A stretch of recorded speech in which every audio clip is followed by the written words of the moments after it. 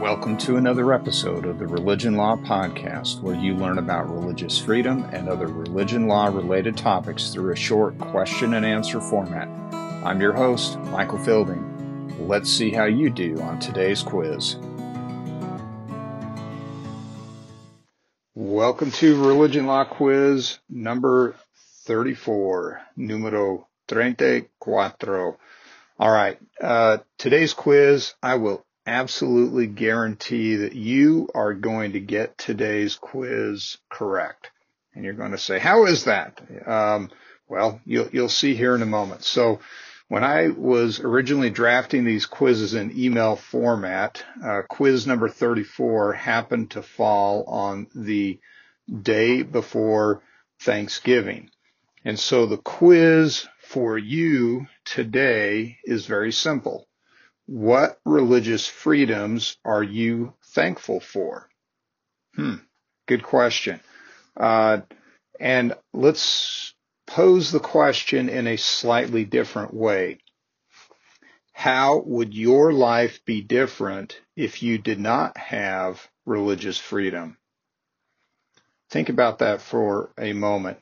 Now, I've known for a few days that I was going to be recording this podcast, and I've actually been thinking in my mind personally on these questions. And, obviously I think for every person, every individual, their response is going to be different, but, it's their response and it's going to be correct for them, what they are grateful for. But I thought I would just take a minute to say what I'm grateful for. And I'll say, as I have contemplated this, what religious freedoms am I grateful for, or conversely, how would my life be different if I didn't have religious freedom? And for me personally, religious freedom has made all the difference in my life. I look at who I am today. I can honestly say that I am the man that I am, the person that I am, because I genuinely try to follow God as best as I understand and know how to do so.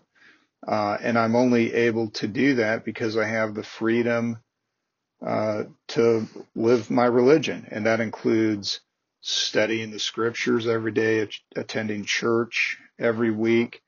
I look at how, just trying to be a good person, keep myself, clean and pure, and so on. That's been an incredible blessing throughout my life.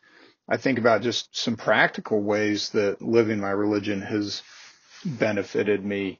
It certainly has kept me safe from probably doing things that I may have otherwise done. I realize that, for example, I speak Spanish because of exercising my religious freedom. I served a mission for the Church of Jesus Christ of Latter-day Saints. I served my mission in the Canary Islands, Las Islas Canarias, and that's where I really learned to speak Spanish. And then I came home from my mission. I was working construction. I was the only person on the job site that could speak Spanish. And then my boss at the time said, "Hey, we have a job out in DeSoto, actually it was in Overland Park, Kansas. We lived in some housing in DeSoto, Kansas. And so I went out to Overland Park for a few weeks and worked on a job site out there. And that's how I was introduced to the Kansas City area. And fast forward, I go back to college, and it's through exercising my religion that attending church, I meet who later becomes my wife, Tammy, the love of my life. And but it was through exercising my religion, doing these things, that I have honestly been benefited and blessed in so many different ways. So I realize today's podcast is obviously a little bit personal for me.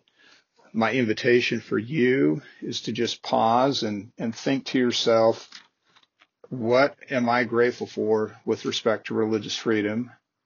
Or stated differently, how would my life be different if I didn't have religious freedom? Well, that does it for today. That's today's podcast, a more of an introspection one. I look forward to having you on our next Religion Law Quiz podcast. Thanks. Thank you for listening to today's episode. Remember, religion law quizzes are for educational purposes only and are not intended to be relied upon as legal advice. If you have found this episode to be helpful, please share it and leave a review. Until we meet again, keep being an influence for good.